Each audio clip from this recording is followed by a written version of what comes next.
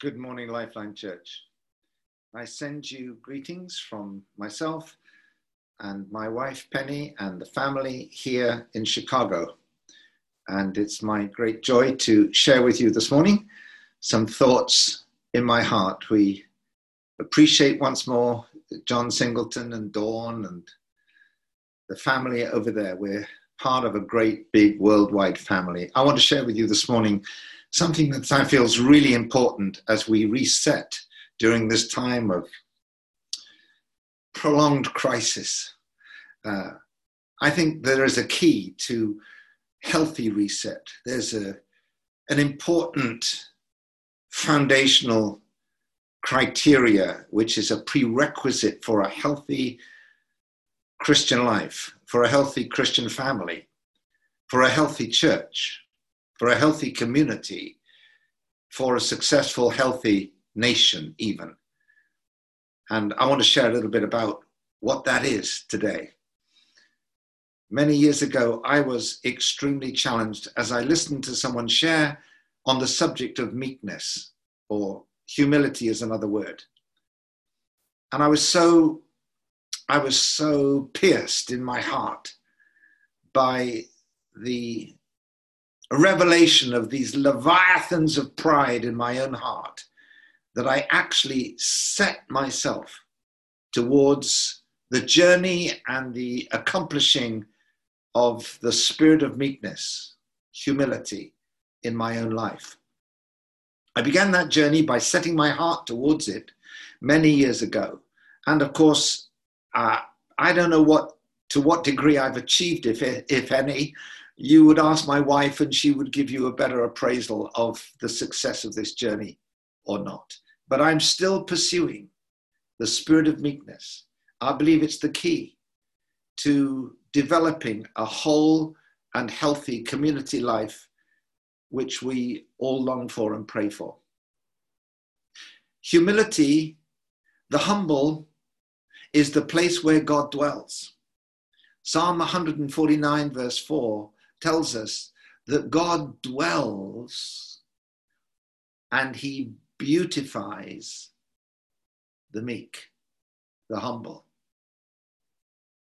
So humility is very attractive. It's very beautiful. It's one of the qualities that God has instituted in the Christian life that creates attractiveness, that creates beauty. In fact, when you think about it, I don't really enjoy proud people, arrogant people. They turn me off.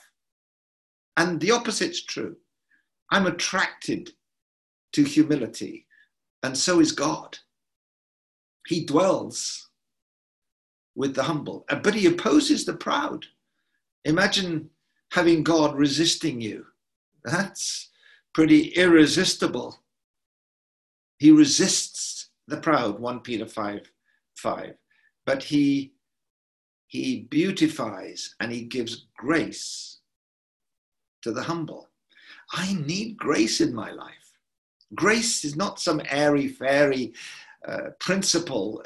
It's not some weird Christian concept. Grace is a specific power that enables you to do the will of God. So if I'm wanting to do the will of God in my life, I need more grace, because grace is the petrol in the engine, if you will. I can have a lovely engine, but without petrol in it, it's going nowhere. But grace is the power to do the will of God. And grace comes more and more as I humble myself. God dwells there. Interestingly, the Lord Jesus himself could have claimed many great attributes: purity, strength. But the one attribute he claims for himself, the only one in the scriptures that he claims for himself, is humility. So in Matthew 11, verse 29, Jesus says this. He says, "Come to me, all you that are weary and heavy laden." You in that state this morning? "Take my yoke upon you and learn from me. For I am meek and humble of heart." So the learning, the lessons, The investigation, the pursuit that Jesus is offering to us is this one of learning humility. And we do it actually by taking his yoke upon us so that we might walk with him in a yoked relationship that will lead us to this elusive character quality of meekness or humility of heart. You see, the yoke is something which harnesses you to another person, or in the animal kingdom, it would be two oxen or horses yoked together in order to pull a plow or to pull a cart. And the strength of two is better than the strength of one.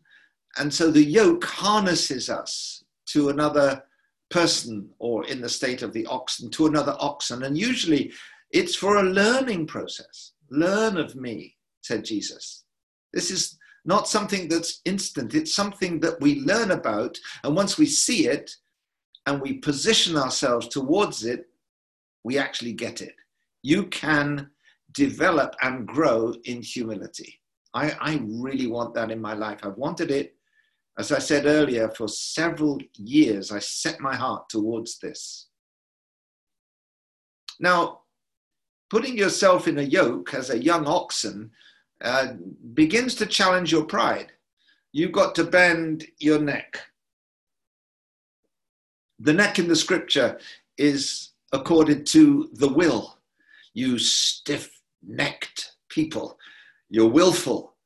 And until that will is captured and harnessed to the Lord Jesus, it's dangerous, because independence is dangerous. So the purpose in the Christian life is that we be yoked to Jesus and indeed to one another in Christ. And so this young oxen that's so strong and independent and ready to change the world bends its neck, with reluctance probably initially, into the yoke with this older, more experienced ox. And at the beginning of the day, as they plow this field, this young oxen is pulling along and straining under his yoke because of his lack of experience, and tugging and chafing at the yoke with this older, wiser oxen that knows the heat of the day has not yet come. By the end of the day, the young oxen is dragging in his yoke, while the older, more experienced oxen is plodding on faithfully. But in time, yoked, learning from the more experienced one, the younger oxen learns humility by being yoked to experience and humility. I want that, don't you? It's the key to all the other wonders of the Christian life, because a teachable spirit is essential if you're going to be taught. That's pretty obvious. What is humility then? Meekness is not weakness. Actually, in original Greek culture, when stallions were broken for their service, they would go up into the high mountains, the Greeks, and capture these wild stallions in their independence and strength, and train them, train their wills, break them in the right sense without losing their strength and correct kind of independence into dependency, and trained them. And some of them, once trained, they were used for pulling a cart. Better ones who were trained and better in their performance after training, they were used for racing. But the best, the highest quality, these were used for war. They were war horses. And they could gallop at 35 miles an hour. That's horsepower. and they could screech to a halt in seconds. They were fearless. They were unafraid of spears and fire and bombs. They were undeterred. They were set. They were focused. And those horses, those war horses, were termed by the Greeks to be meeked.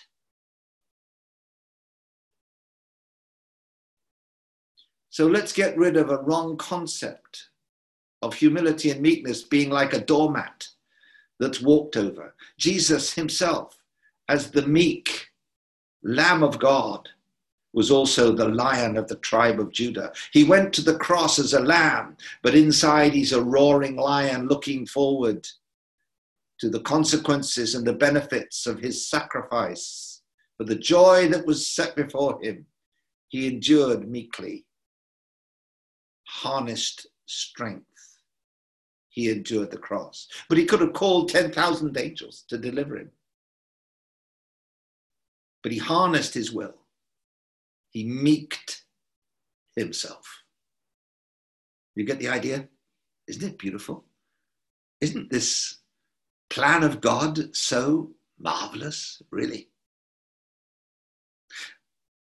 The war horse. So how do we begin this journey? Or if you're already on it, as I hope you are, how do we continue to develop this quality of Jesus?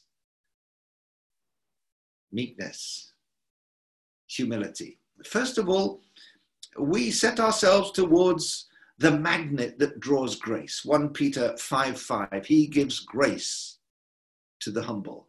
Humble yourself. So circumstances can humble us, or we can choose to humble ourselves. Humble yourself under the mighty hand of God, and in due season, he will exalt you. In other words, in the kingdom of God, down is up. It's a contradiction. Humble myself and you'll be exalted.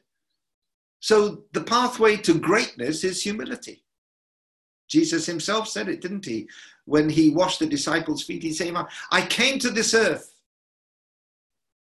not to be served, but to serve. And he served the purpose of his Father by serving others, and he washed the disciples' feet. And he said, if you've seen me do this, learn something, you do it too. Be like me, imitate me, go down to go up. For the cross leads to the magnificent resurrection and exaltation to the Father's right hand. So choosing a teachable spirit is essential. It's a magnet.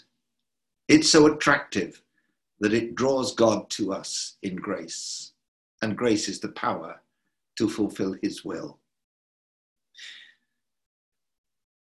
Being correctable. The proverb says this, that a man who's not correctable is stupid. Stupid. Stupid. In my pride, if I'm not correctable, if I'm not teachable, I'm stupid. It's the opposite of wise and true. A man who's able to receive correction and who can be taught, the Bible says is wise. I want to be wise. I want to choose wisdom, don't you? Above all things, I want to pursue wisdom. Well, wisdom is not up on the high mountain. It's sometimes bending my neck to the valley. Somebody said this,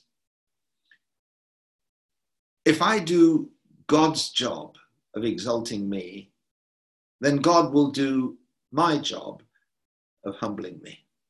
Circumstances, mistakes, failures, suddenly looking in the mirror requires courage to humble myself. He gives grace to the humble. Actually, David found one of the ways he humbled himself was through fasting. Psalm 35, verse 13 says, humbled myself through fasting. Why is that?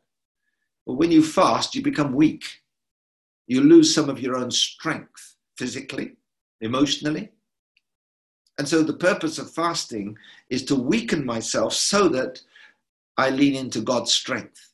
For his strength is perfected in my weakness. I want to finish by telling you a story of my spiritual father, Arthur Wallace. I remember watching as he and others came onto a large platform at a huge Bible convention one year. And the entrance to this large platform where all of these elders and leaders and men of God were seated was through a door at the back of the platform and the stage. And as men came through the door, they were applauded by the crowd, thousands of people. They clapped them and whistled as they took their seat on the platform. And then Arthur Wallace came through, and the whole crowd stood and began applauding. And Arthur looked behind him, wondering, who is this that they're applauding?